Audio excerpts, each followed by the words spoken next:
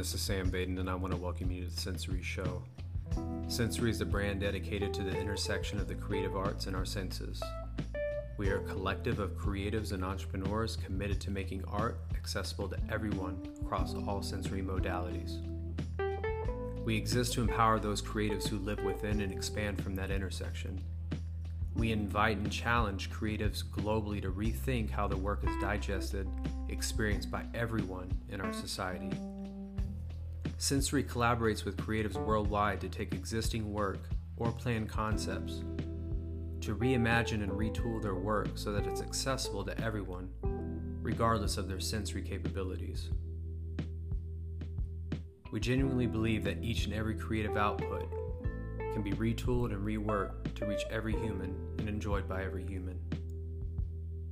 This is the promise of SENSOARI. This is the promise of the SENSOARI Show. Throughout this season, we're going to be talking to good friends of mine, artists around the world, psychologists, physiologists, cultural anthropologists, to dive into that intersection. I'm excited to bring you on this journey, and I thank you from the bottom of my heart. Thank you.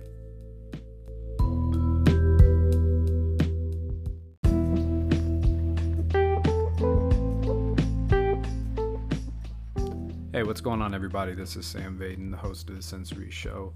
I'm incredibly excited today. I have my second episode with my second guest from this first season.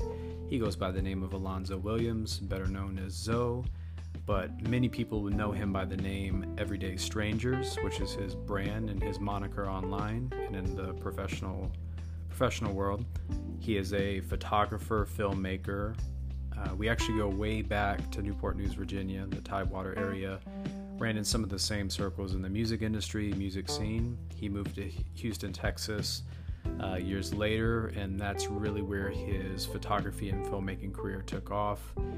This man has so many accolades and accomplishments, everything from successful exhibitions, portfolios, publications, published work, a successful photography business, and what's incredible is he actually has this incredible yearning to learn languages.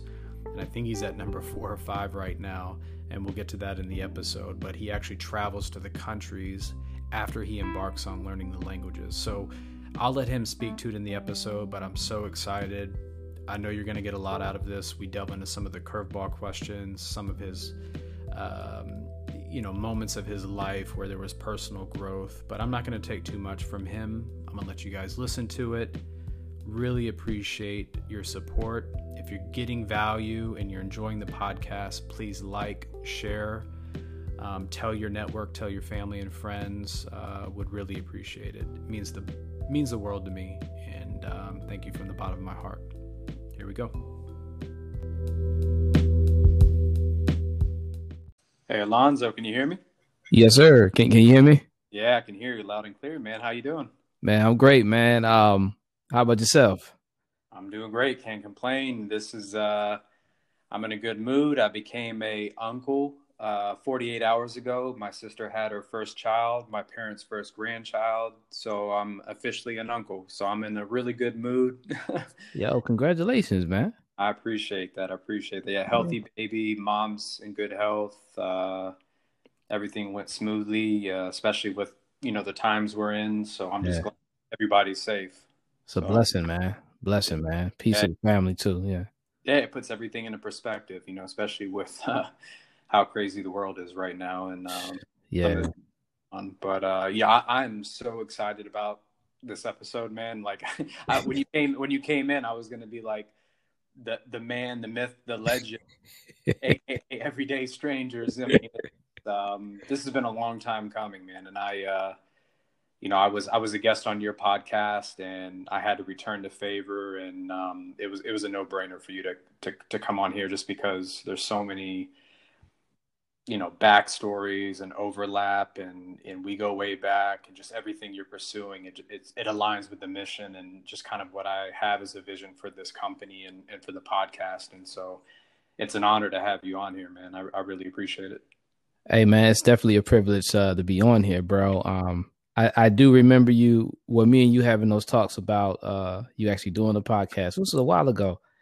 And I've been anticipating this for a long time, man. And listening to your first episode, I mean, I'm I'm pumped up, man. So it's really more of a privilege and an honor for me as well, man, to be a part of it. Well, that means a lot, man, coming from you, because you've been doing some big things over the years, and I know what I'm pursuing here aligns with the things you've been doing, and I can't wait for the future evolution of both our endeavors, because I know it's going to meet and cross paths at some point in the very near future, and so I'm super excited. But I know we touched a little bit on SENSOARI, and I know you know a little bit about what we're doing here, but I just want to set some context for you, but also for the audience before we dive into your story. So the overarching mission of like everything that I'm pursuing with SENSOARI as a brand, but also with the show, is really to keep this as a fluid medium and platform where I get to speak to friends and creative professionals and everything they're pursuing, and brainstorm in real time, and talk about the intersection of the creative arts and the senses, sight, smell, sound, taste, touch. And then there's a few others in the medical and scientific community that has to do with like balance and orientation and our muscles and a few other modalities. But it's really looking at that inflection point of how do we as creative professionals harness the senses to create a greater impact with our art and our formats, and then vice versa, looking at it from the perspective of the people digesting the art, and what can we do to change that experience or heighten the experience, but also really expanding that experience to people who may not have the same capacity of the senses that you and I might have, or people that we might know, people that don't have sight, they don't have hearing. So just, it's a little bit more context. I'm trying to challenge my friends and creative professionals to, in a sense, step out of their comfort zone so that they can reimagine their art so everybody can appreciate it. So I just wanted to like throw that out there because, we definitely want to talk about your story and everything you're pursuing, but I really want to challenge the people that I care for and I love their work to like, let's bring your art and the experience you want to create to more people. And different. Love I love the whole concept. This is definitely new to me. I'm very used to being on being behind the mic interviewing people. So it feels good and different to be on the receiving end of it. And I look forward to getting my brain picked this time, man. Absolutely. I can't wait. I got a couple curveball questions. I know I had Will on here and caught him off guard a little bit, but it was a great conversation. But first and foremost, this podcast is here to elevate, people that I care for, people that I respect and their artistic endeavors. And I really want to give you a chance to set the stage for everybody listening, how you got to present day. And I really, this is carte blanche. You can do whatever you want with this. We can go way back and talk about your roadmap to here. You can start at any point, but really just give people a sense of where you came from and how that's molded you to present day, both as a human, as a man, as an artist, as a creative professional. And you can run with it in any way you like, but I definitely want to give you the stage to set the context. Great, man. Well, again, I want to thank you again for the opportunity for being on the podcast. I'm already a fan. I go by the name of Alonzo Williams Jr. I'm a filmmaker, photographer, podcaster, and I'm also a lover of languages. Wasn't always this. I wasn't always this person. And you mentioned I can go back. I try not to go too far to the past, but to make it short, I'm originally from born in Hampton, Virginia, but raised in Newport News, Virginia. As soon as I graduated from high school out there, I went to Woodside High School. As soon as I graduated, I probably stayed in Virginia for a little bit, went to a small community college, and then eventually moved to Texas. While in Texas, I used that opportunity to really figure out who I wanted to be in life. because my current situation in Virginia wasn't necessarily helping me get there. I was surrounded by, I guess, the wrong circle, and that circle was eventually, a lot of people were either dying or going to jail, or just really weren't really thinking about trying to evolve as as an individual, right? So moving out here, um, I tried multiple things, man. I tried to be a mortgage broker, real estate agent, which is something I'm probably going to try to get back into. But that, again, I'm going into the past. Rapping, I try to pursue a career as a rapper. But then something, after trying to do all these different things, right? Which is a good thing. You definitely want to try to do different things to see what exactly it is that you love. I had stumbled upon this camera that my uncle had gave me.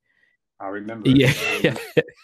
We talked about that. Yeah, man. And initially the camera was supposed to be for documenting my music journey, right? Me becoming like this MC and creating these blogs, because back then this was like in the MySpace days. So yeah, I remember. Yeah, like behind the scenes vlogging and documenting the process in the studio and kind of raw cut videos. Yeah, I remember that. Yeah. So I was going to initially use that camera to do that, but something different happened, and totally unexpected. I found myself taking self-portraits, and then I went from self-portraits to just going outside, to local parks, and I don't know, and then eventually abandoned buildings. And I just started taking pictures of just random things. And I was like, I'm taking pictures of things that most people wouldn't really pay attention to. And the benefit of that, or I guess the outcome, was that I was really capturing things that you would see professional photographers capture with, it was a very cheap camera. I mean, the camera was an HP camera, right? It's made by a computer, makes these a computer brand making a camera like this. So it really wasn't the best, you know what I'm saying? But nevertheless, I was coming up with very creative images with a very inexpensive camera. And one thing led to another, where I ended up upgrading to a different camera, and then upgrading again, and then upgrading constantly. And to make a long story short, I eventually ended up running my own photography business, and then in addition to that, I added video making, filmmaking, and everything into the mix as well.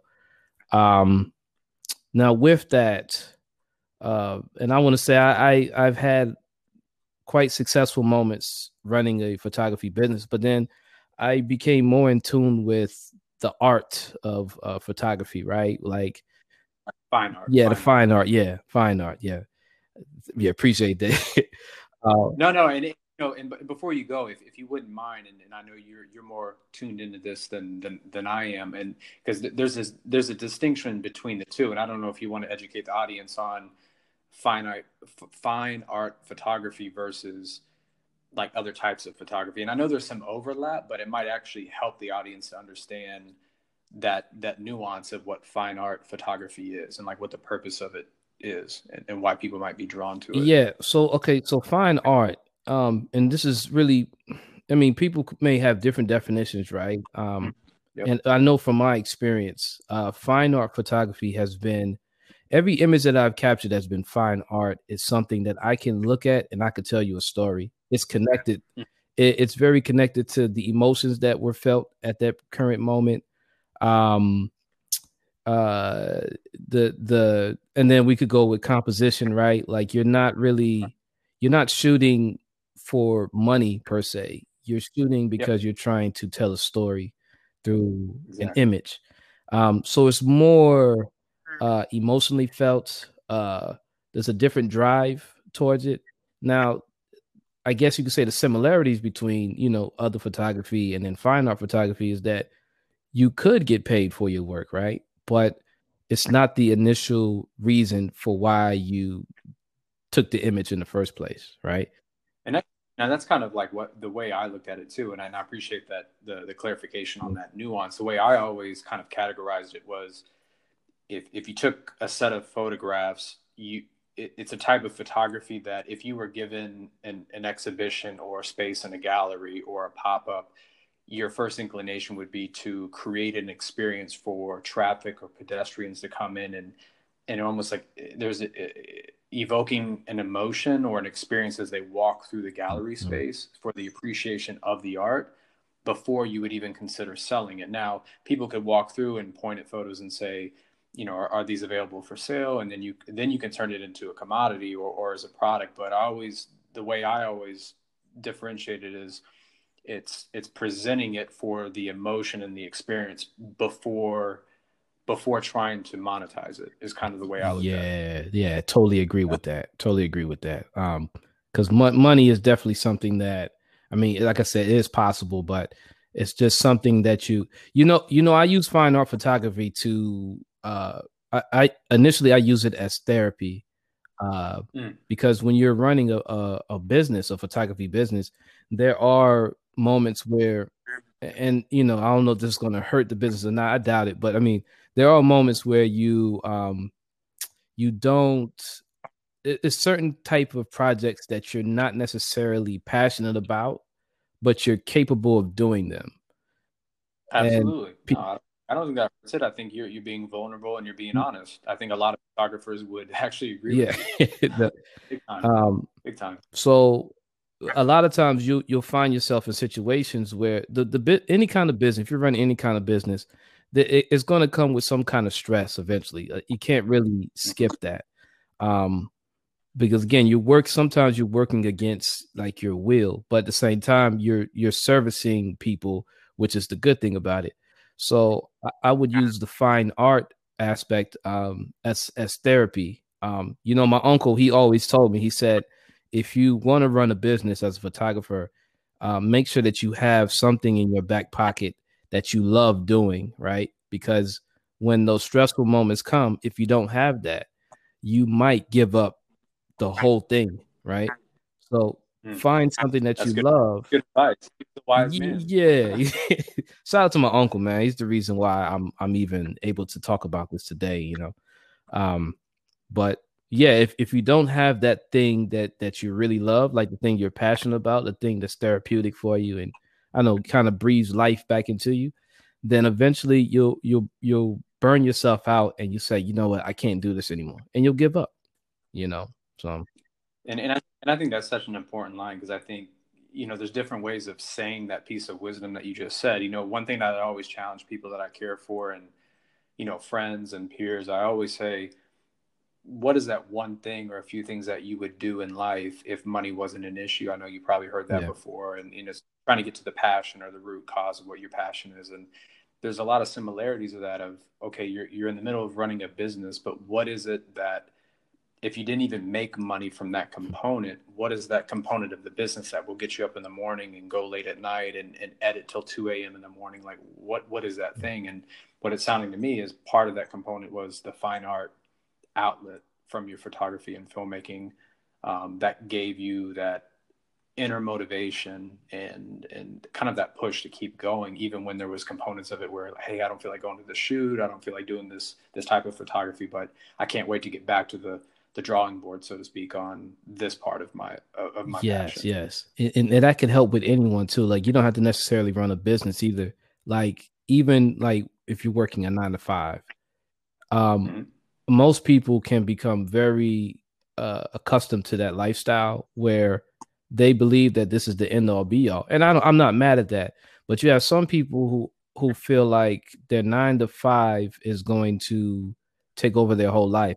And in some cases it could, but here's the thing, right? Like, when I'm in the 9 to 5 mode, I know that whenever I'm clocking out, I have something to look forward to afterwards.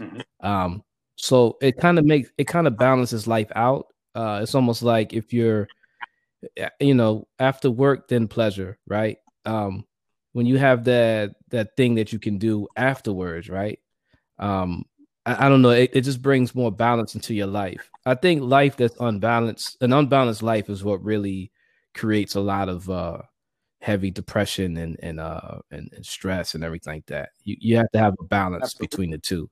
So rather you, yeah, And it's also being able to check out, when people leave their 9 to 5, if that's the situation they're in, it's being able to leave work at work and create clear boundaries on, the next chapter of the day or the next phase of the day, and being able to leave work at the yeah, office before you come home and go to a different environment. And I think these days too, with work from home and with COVID, and I think just the change and tone of society now, where people have multiple hustles. I have multiple hustles. yeah, I'm not just doing one thing, and it's time management. It's, you got 24 hours in the day. We all have the same mhm, 24 hours, and some people need more sleep. Some people need less sleep. Some people are willing to put in some work from 10 to midnight, and everybody's in control of their destiny when it comes to the 24 hours yeah, of the man. day. And I think people are waking up to, I can accomplish more than I thought.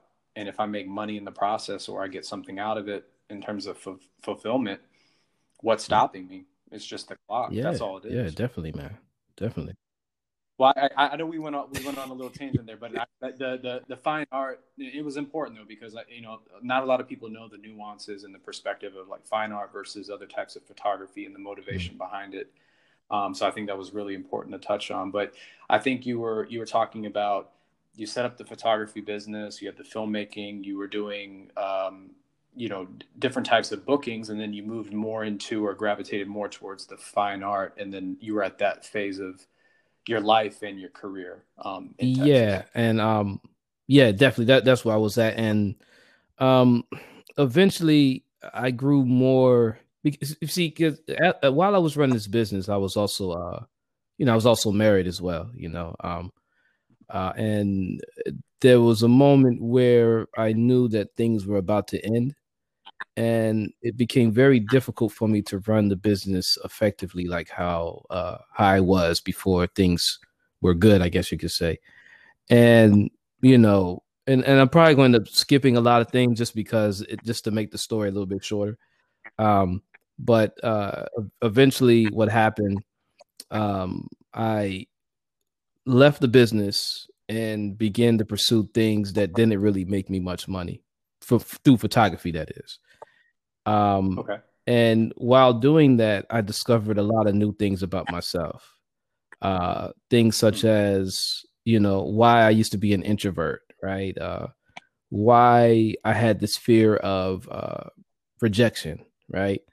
In any case, um, why why I used to take pictures the way I used to, right? I used to, as a street photographer, or when I was on the street, I would take pictures of people without them knowing. Deep down inside, I never wanted to do images like that. Um, Got it. my And that's tip, right? That's like what you guys call shooting Yeah, from the hip. yeah. I used to do that a lot, man. I remember going on YouTube and I was like, yo, how can I get these images but without people knowing? That was my question. and but so don't get me wrong, some photographers, this is their thing. This is what they do, and they do a great job at it. And I did a fairly good job at it as well, based on what people had saw and their critique on it. But it wasn't something that I wanted to do deep down inside. I was more the type, I'm more of a portrait style photographer. So I want people to know that I'm taking an image of them. And and I love the simplicity of very, very minimalistic posing, right? Nothing too ridiculous. Not I would say ridiculous, nothing too nothing too extra, right? And too strained. You want the natural curves of the body, the It's natural reactions. You want the eyes to tell the story. You don't want them to tense Yeah, up. I get it, man. I see yeah, you don't photography. have to do too much, like even sometimes smiling. Sometimes I don't want my subjects to smile because I just want them as they are, right? Because a lot of times a smile, unless it's a natural smile, right? A lot of times people will just unnaturally smile just because, like, it's almost as if I said say cheese or something, right? Yeah. Yeah. So I, And you also have and at least from my perspective, and I know we'll get into that with Everyday Strangers and the exhibition and some of the other endeavors, but you also kind of have and I don't want to pigeonhole you into this because it's just from my perspective, but you also have this amazing, I want to say like journalistic style as well. Like I could very easily, because I'm a writer and I do a lot of poetry and writing. Like I feel like when I look at your photography, like I know I could describe the date, the time, the location, almost like it was in a National Geographic, meets Condé Nast, and then there's some like copy and content in there, and at least that's from my perspective. And I don't know if you've heard that, but I think it's like definitely fine art mixed with photojournalism and more of a story and a narrative without being extra, which is like what you said. And that's very accurate, to be honest. Yeah, definitely very accurate. That's really what I do the most. I have kind of gotten to the point with photography where I basically just kind of got rid of all the extra tools, like all the extra equipment, and just kind of narrowed things down to just one camera, because I don't really want to focus too much on how can I say I just want to keep things minimalistic, I guess you could say, right? And through that, I'm able to focus more on the story at hand. So a lot of the images that you see, I can tell you a whole story about, like, each image that I take. Like every image I'm taking, I'm never ever just shooting just because I think it looks good. There's a story behind it all. So yeah, definitely journalistic. Yeah, I could definitely agree with that. Definitely. So then how did so I think that might be a good transition to Everyday Strangers and like your love for language, and I think how photography and filmmaking leads into Everyday Strangers and everything that was the catalyst for that. And I think that's a great transition, because I feel like that's kind of leads into that, because you embarked on a journey in so many different ways, not just like the literal journeys, but you as a man and as a friend from afar. I feel like it was so multifaceted. Yeah. So I don't know if you want to. And when I introduced myself, I should have said I'm a photographer and filmmaker for Everyday Strangers, so people know exactly. I'm gonna give you the plug, all throughout. So you're gonna have times to let people know. But yeah, it's become synonymous with you. To be honest, I'll always know you as Zoe, Alonzo, but throughout the years, you've really built that brand and owned it, and you should be really proud of it. And I know a lot of people know you through that. Well, I appreciate that. So look, so we'll start exactly with how how Everyday Strangers even started, right? And why strangers, why did I even choose that term? Growing up, I was an introvert, or I consider myself an introvert. Not purposely. I just recall moments in my life where, I wasn't like a loud speaker. So a lot of times when I try to share my ideas, people will kind of like cut me off really fast, right? And what people don't know is that this will happen constantly, so much that I kind of would develop like this speech impediment where my brain isn't moving the same speed as my mouth. So a lot of times I'll trip over my words because my brain is telling me, hurry up, because you're about to get cut off, right? So eventually, as I grew up, I was more observant and less talkative, right? And eventually, I just took that with me all the way through my 20s. Like I just was just this quiet guy, and I only would speak a lot around people who I was comfortable around. Moving on, like I said, when I had transitioned from the business to, diving more into the type of photography that I love, like doing more passion projects, I guess you could call them. I was in New York City, and I was finishing up this fashion shoot project for a fashion designer in Brooklyn, or Queens, I'm sorry. And it was like really, like, the weather was crazy out there, man. So much that my flight had got canceled. And so my flight is canceled. It's wintertime, snowy. stuck in a hotel, and then I get news that I'm about to get a divorce as well when I come back to Houston. So I'm going through all these things, man. And one of my biggest fears in life was getting divorced. And I guess it was something about looking bad in front of like your peers or people. I don't know. It was just something that it was just one of my biggest fears. Um, and something had hit me. I was like, well, if this is really going to happen, and I'm going to live through this, then will I have anything else to fear after this? You know what I'm saying? So while sitting in this hotel room, it's snowy. Like I said, can't go back to Houston. I'm depressed. I'm a little bit bored. This and that. I'm already having like these thoughts of like, what's the point of life? This and that. I instantly got up out the bed. I threw some clothes on, grabbed my camera, had to bundle up because it was super cold. Got on the subway and just hit Manhattan. And I said, this is what I'm going to do. I'm going to face this fear that I feel stems from my fear of rejection, which also stems from why I've been introverted so much. I said, I'm going to hit the streets and I'm going to shoot as many people as possible. I'm going to ask them though. That's the trick. I'm going to do the thing that I always wanted to do as a photographer. And I'm just going to take whatever happens and whatever happens. We're just going to build off of that. Sam, I took pictures. I took over 50 plus pictures in one day, random strangers, and only got rejected one time. And that was the first time. The first time I got rejected, it was because I was stuttering and I was nervous. And I was like, excuse me, man, I really like your, and in New York, man, people, yeah, you got to hop to it. You know what I'm saying? Like, oh, I'm sorry, sir. Yeah, thank you. Bye. I was like, oh, man. Discouraged for a few seconds. I said, nah, I'm going to do this, man. I was running off adrenaline because, again, like I was about to really go through something really serious when I got back to Houston. So I ended up with 50 plus photographs.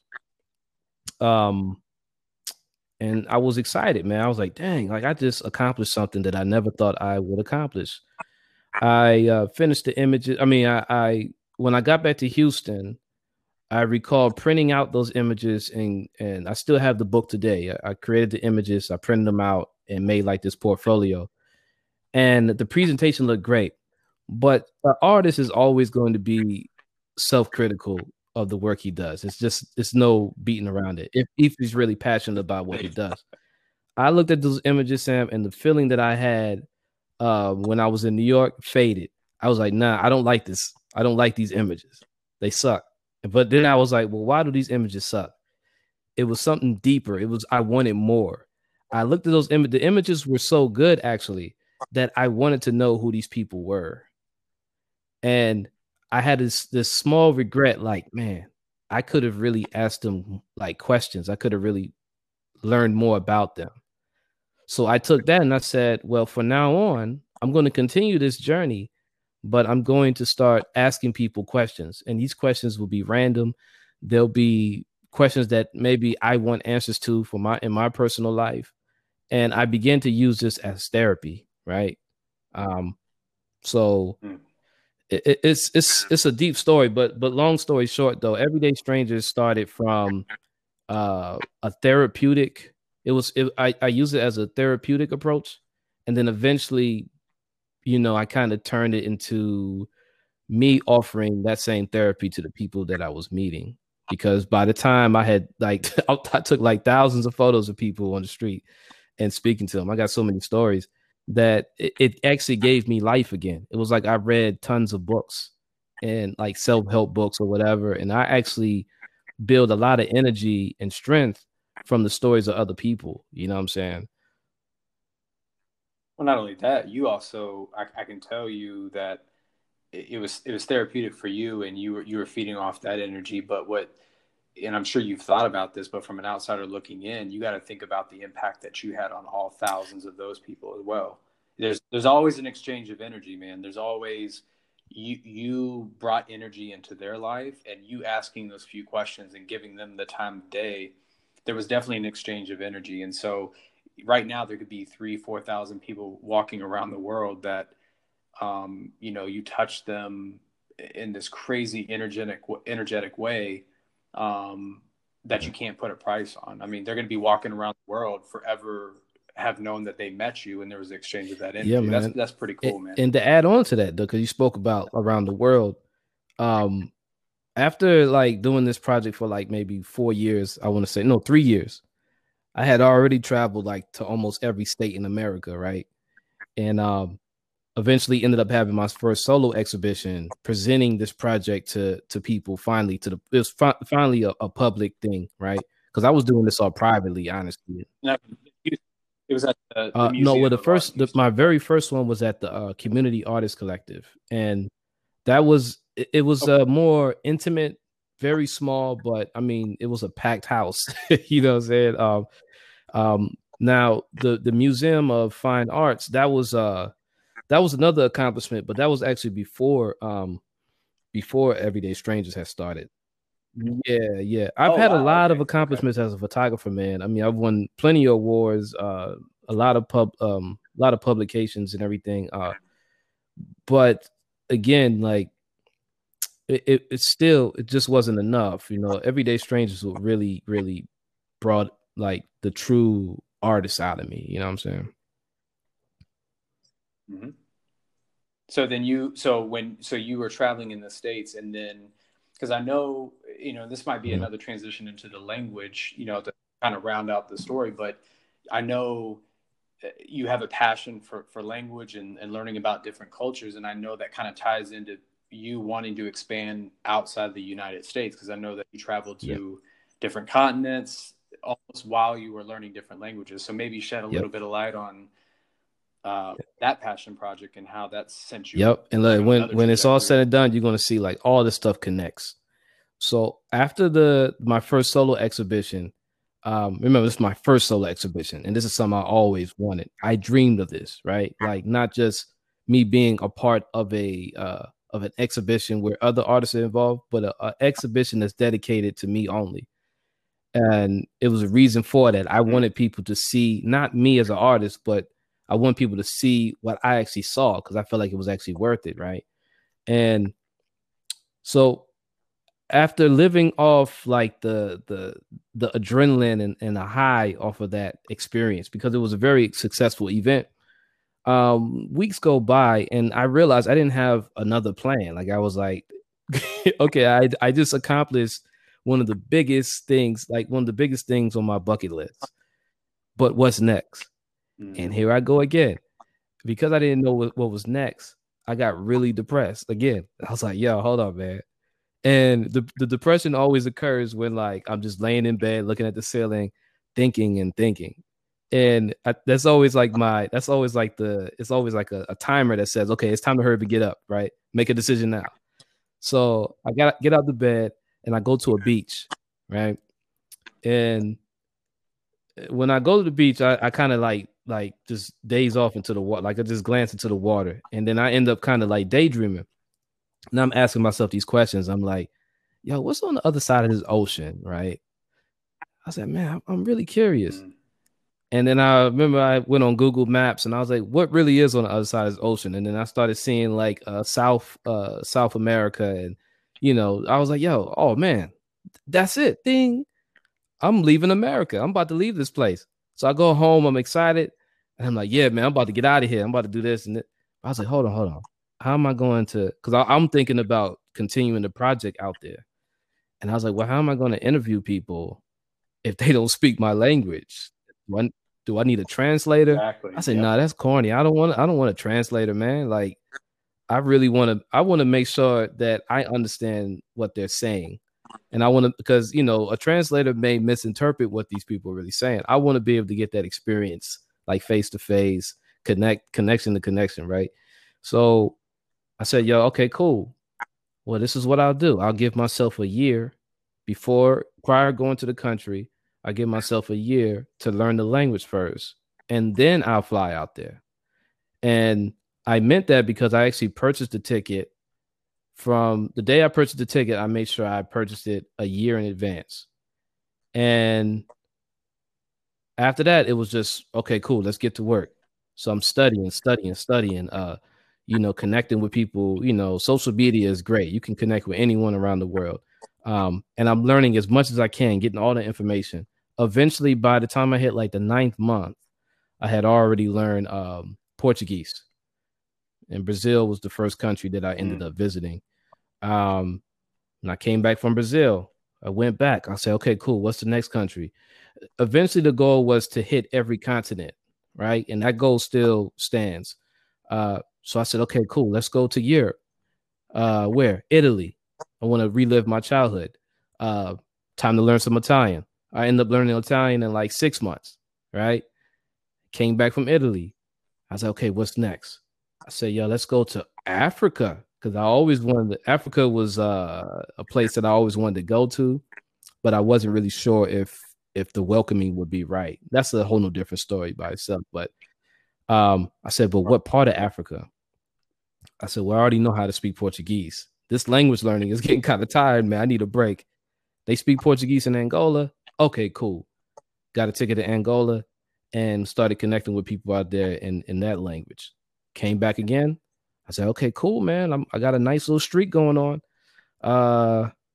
But I can't go to, I'm not ready to learn a language in Asia yet, right? I mean, they talk about 22 hours of studying time. I don't know if I have that time right now. Let's just try to do something that's going to be a little bit less challenging, but still challenging. Let's go to Mexico. Okay, cool. Let's learn Spanish. I ended up learning Spanish. I ended up becoming conversational in Spanish within 3 to 4 months. That's how fast I learned the Spanish. Because you had to get the background in the other Latin-based romance. See, Portuguese, Italian, and Spanish, like that, it builds up. I mean, they all have similarities with Spanish, So their structure, the from the masculine and the feminine words, and just the way how they say certain things, it was easy, the conjugations and all the stuff like that. I was able to pick up on it so fast. Also because out here in Houston, people speak Spanish all the time. It's almost like you're in a Latin country, Yeah. Oh, I know, man. I lived in Miami. I wish I was in Miami, bro. I'll pick up on Cuban Spanish so fast, but it's not enough Cubans out here for me to converse with, So. Well, when this all dies down, man, you can go to Miami and get a couple of cafecitos and. Yeah, that's definitely on my bucket list too. Yeah, man. Yeah, you're gonna love it, man. You're gonna love it. Well, that's cool. And it's crazy about Angola, and this is kind of a side note because I actually got one of your prints, and I'm actually custom ordering a frame because it's 8x10 horizontal. I got the 8x10 horizontal frame or print, and it's the two brothers fishing in Angola with Praia the da Caia on the rock. That's the one right there, man. I love that, man. I mean, I love all your prints, but something about that print just spoke to me, and I appreciate that too, man. That's love, man. I really cherish a lot of that work too, man. Like I said, I feel like that there's still more to tell about the story that I had in Angola. Like I have so much work that I haven't released yet from my visit there. But we're gonna, my gut feeling is, because there's so much to this story. I think there's gonna be a part 2, or I think there's gonna be like another offshoot of this conversation, and it might be more of like a visual thing. We might do like a IG live type interactive thing because I definitely want people to put a face to your name, and I definitely want to dive into what I would really love to do is kind of go into each language and share stories from your travels and have more of a deep dive on where language meets your photography meets your traveling. And I think that'd be a really neat, like interactive live type thing if you're down, just so we can get people involved in it. But that's definitely, that'd be great, man. Yeah, I'll definitely set that up. We'll coordinate that. So is there anything else in your story before I throw a couple of questions your way? Is there anything so to end it off right now, and some of it I can't share yet because the first guy who you had featured on the podcast, William Lee, me and him are actually working. Me, him, and my brother Derek, we're working on something that's kind of breaking down the continuance of this project, but it's something that we got cooking, you know, undercover, I guess you can say. But Hey, I respect it. We don't have to divulge it here, but I know you yeah, guys are doing big things. I can't wait to see it because I know if you guys are involved, it's going to yeah. be But to make things, next but level. to shorten it up though, at the moment I'm currently learning Japanese. Um, Oh, we spoke about that. Yeah, yeah. To give some insight to the audience of why that, what it was about learning Japanese. Was it something that was from way back or something that happened recently? Because I know there was like a little period between Spanish and you announcing this and you kind of telling me about it, and I'm like, man, that's so cool that he's pivoting it from a Romance language to Japanese, which is not an easy language. I've been to Japan before. I know there's a language barrier. But yeah, I mean, I wanted to say why honestly, Japanese? and not to say one language is better than the other. So when I say I wanted to save the best for last, I meant that I know that if I'm going to spend this amount of time to learn Japanese, I have to almost treat it as if I'm about to marry it. Meaning, this is a language that I plan on Mm, keeping with me for the long haul. Push come to shove, when all this stuff, all this yeah. pandemic stuff is done, I definitely see myself living out there. Um, because again, I've Wow. connected with a lot of Japanese people out here, and I've also studied their culture a lot as well. From the music, when it comes to like minimalism, like they're excellent at that. Um, just the way how they greet you and how they speak about themselves, very humble individuals, but at the same time very skilled. It just seems, yeah, yeah, That exactly. masters And of it the just craft. seems like I fit in so well with a culture like that because I don't really, I'm not used to speaking about myself much because most of my work is really shown through other people.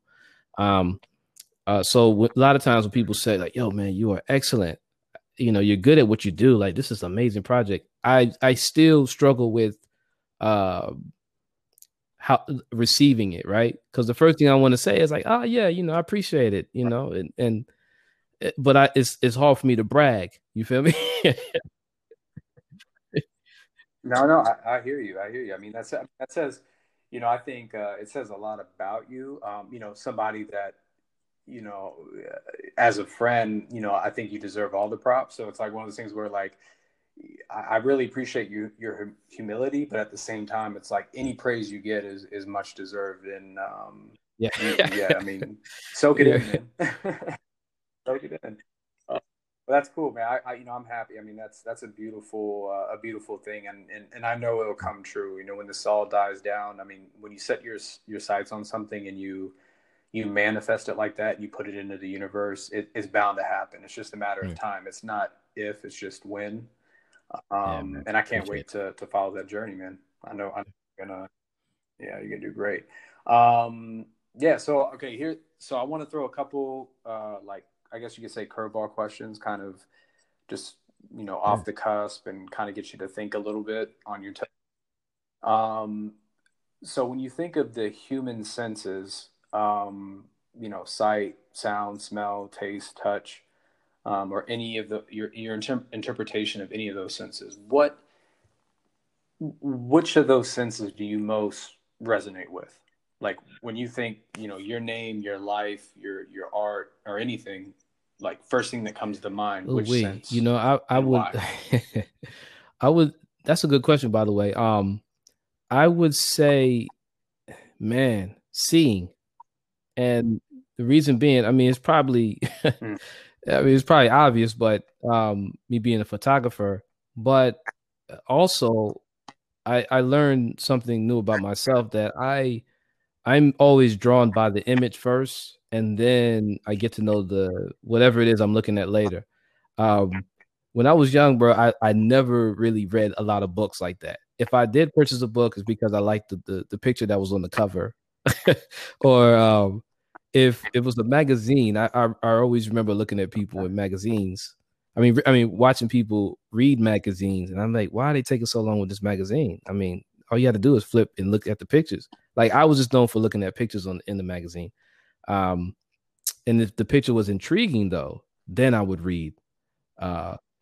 And then also, I don't think that I would have came up with the Everyday Strangers project without the eyes, because my initial reason for approaching random strangers was because of the visual energy that they were giving off, if that makes sense. Yeah. No, it makes total sense. It makes total. That's cool. That's cool. So here's the challenge one. Here's kind of the curveball.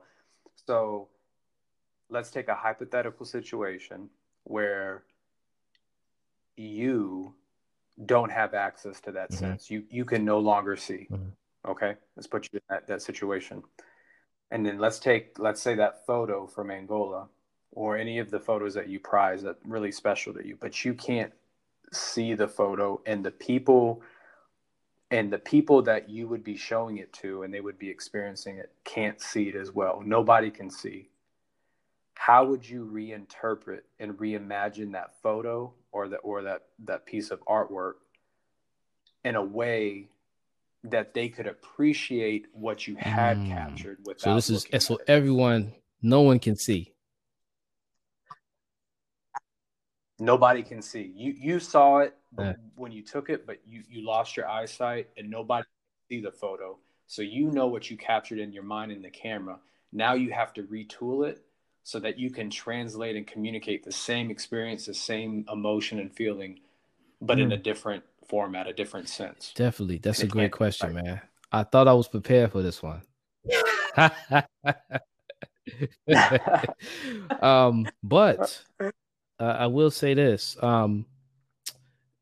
If not seeing, hearing to me is imperative for people to connect. If one is a good listener, I guess you could say. But I do believe, we could use that picture as an example. I do believe that for one thing, the sounds that were surrounding me in that current moment, had I been blind, I almost want to say that the energy would have been almost, if not as equivalent, but it probably would have been very close to the energy that I felt when I was actually able to see. Reason being, the water, and then also smell as well. Now how would I get people to actually feel that though? That's a good question, man. Like, how would the sound translate into a feeling? Like the I guess maybe the intensity of the waves, you can go any direction you want with this, but it's like the feeling you had when you took the photo and combined with the other senses that you were present for. Yeah. Okay. That might be Well, okay. This could be else. easier than I think it wouldn't be. But let's say, bro, honestly, if being blind, man, you have that's a good one. Because let me see. I'm looking at it first. Always have to look at it from like how I would feel it if I didn't see. And I will tell you that some of the things that added on to that experience were, one, the sounds, because a lot of Portuguese was being spoken. And for people who don't know, Portuguese is a beautiful language, especially when people from Angola speak it. There was moments where there was a lot of fish being caught, and there was like this little hole in one of the rocks where they were fishing at. And you would just hear, each time they throw a fish in there, you just hear like that. You know how when a fish is still alive, it's like flapping a little bit. You had the flapping noise. And I mean, of course, the smell of the water was, oh man, it was like, nice salt water. Let me see, man. Man, and then there's also there was also some sounds where you can kind of hear. It was like these two kids that were like paddling on a boat, and every once in a while you just hear like shh, shh. and that's just from like the paddle, like kind of them pushing the paddle up against the water to get forward. Bro, it's just it's so much, man. Where I It's beautiful. This is beautiful because I'm over here because whenever I ask this question, I actually go through the exercise. So as you've been talking, I've seen the photo, but I'm listening to you with my eyes closed while you're explaining it. And what's crazy is me listening to you describe the sounds. If you hadn't described the sounds, it adds so mm, much context to the photo that I have on my desk. yeah, That's what's beautiful about this.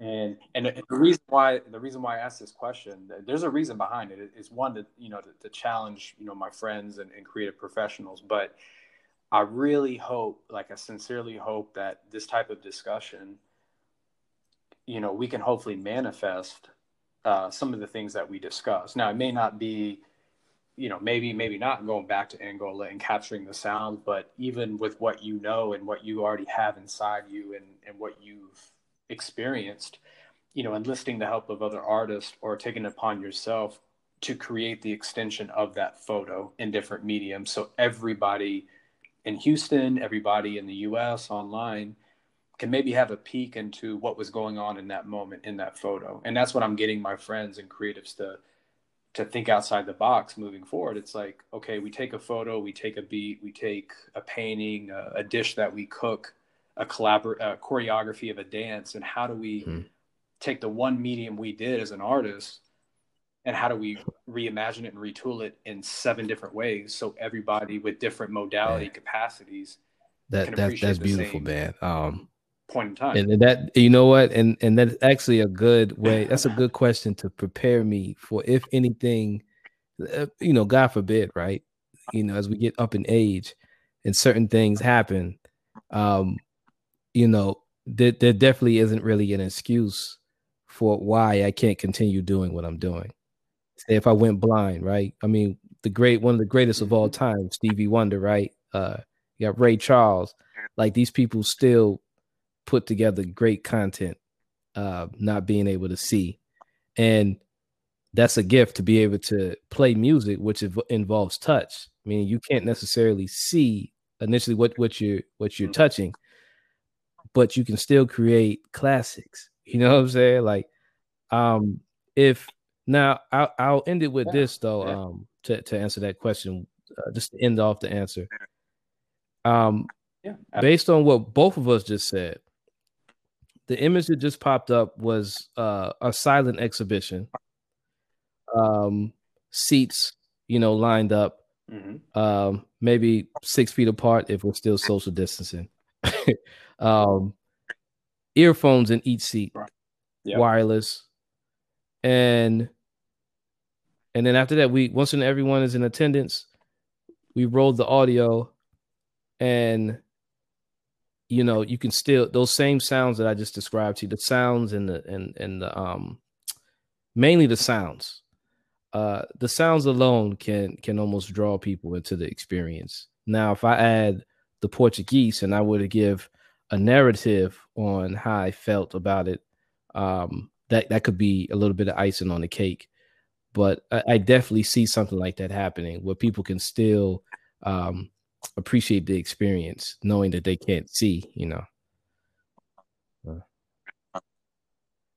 Absolutely. And I might as well hire you, man, because that's actually you just pitched part of the sensory brand. That's actually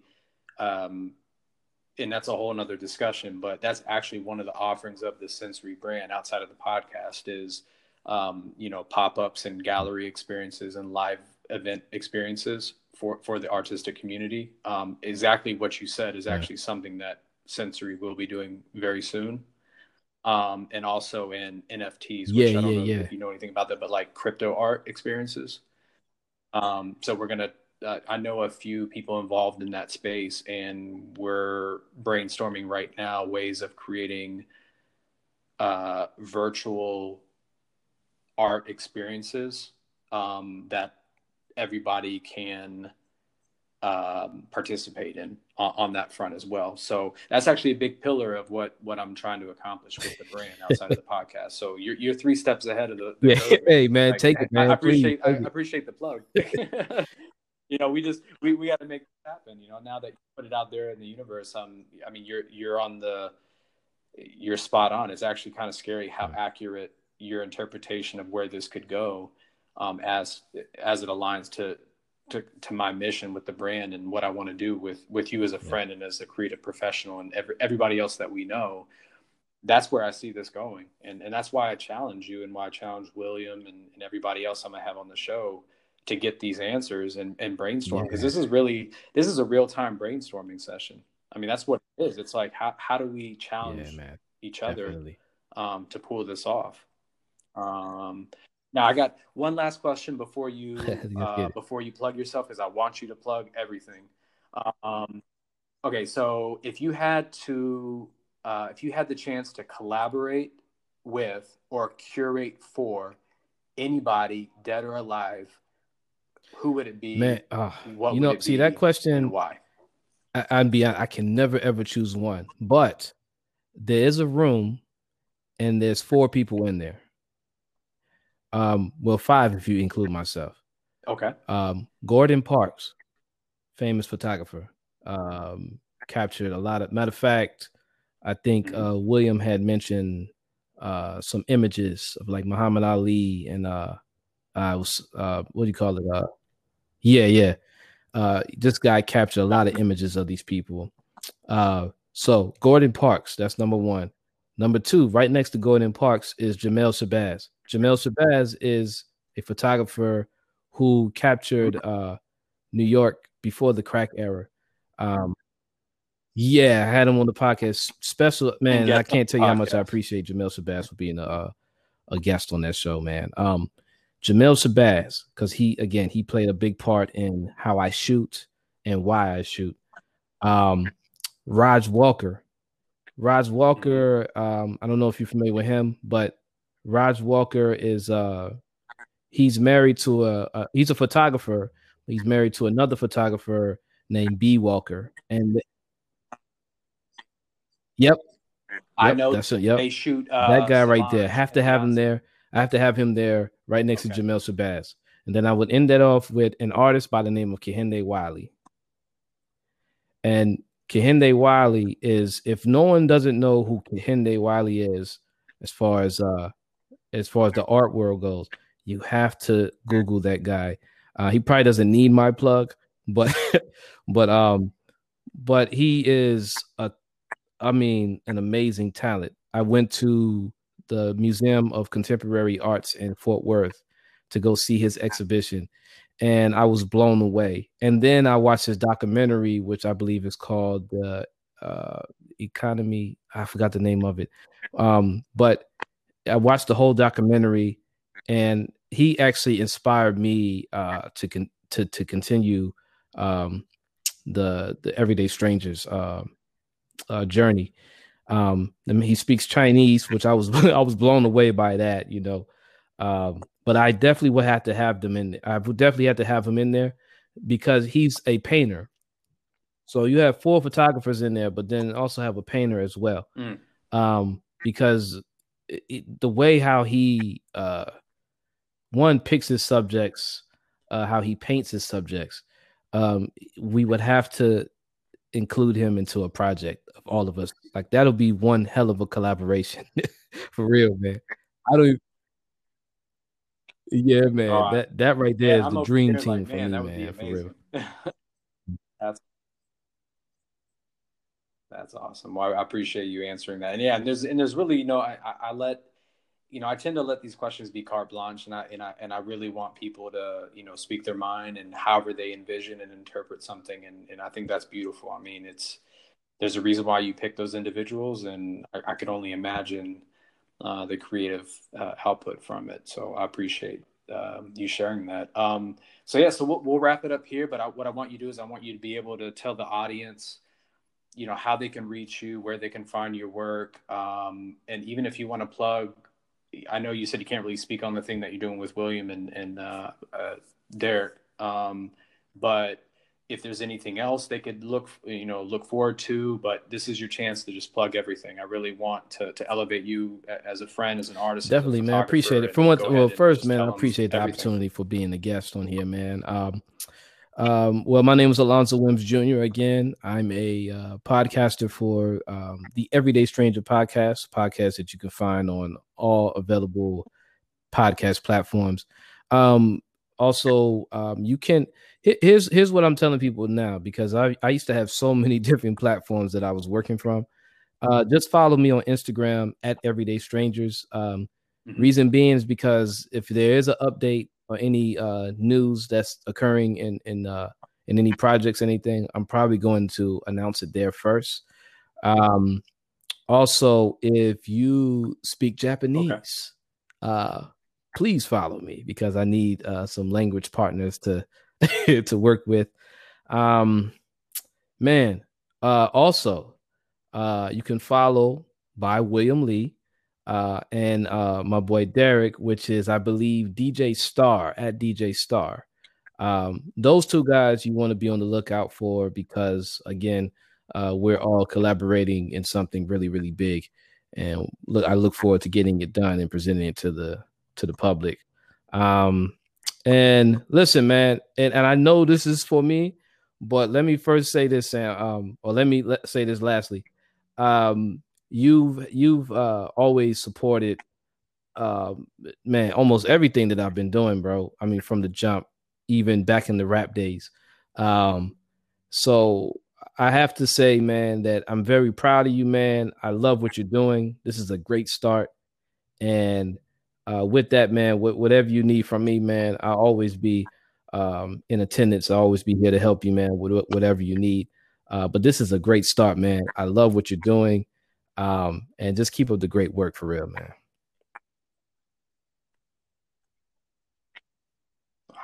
That means a lot, man. And we go we go way back. Shout out to Newport News and the Seven Cities, and so much backstory and overlap, and I really appreciate that. And likewise, man. I mean, we gotta elevate. We gotta elevate each other.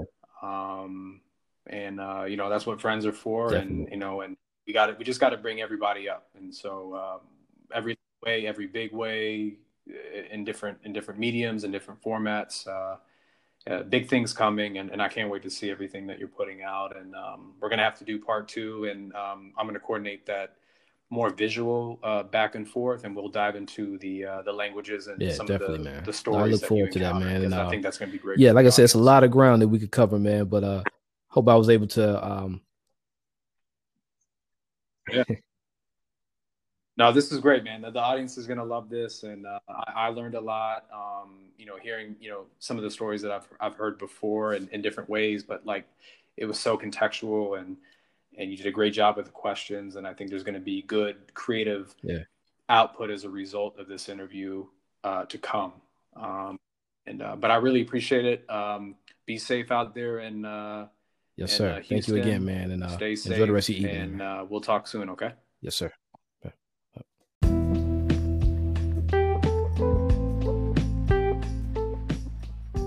Hey, what's going on, everybody? This is Sam Vaden. I really hope you enjoyed that episode with my fantastic guest, Alonzo Williams, aka Everyday Strangers. I want to thank him from the bottom of my heart.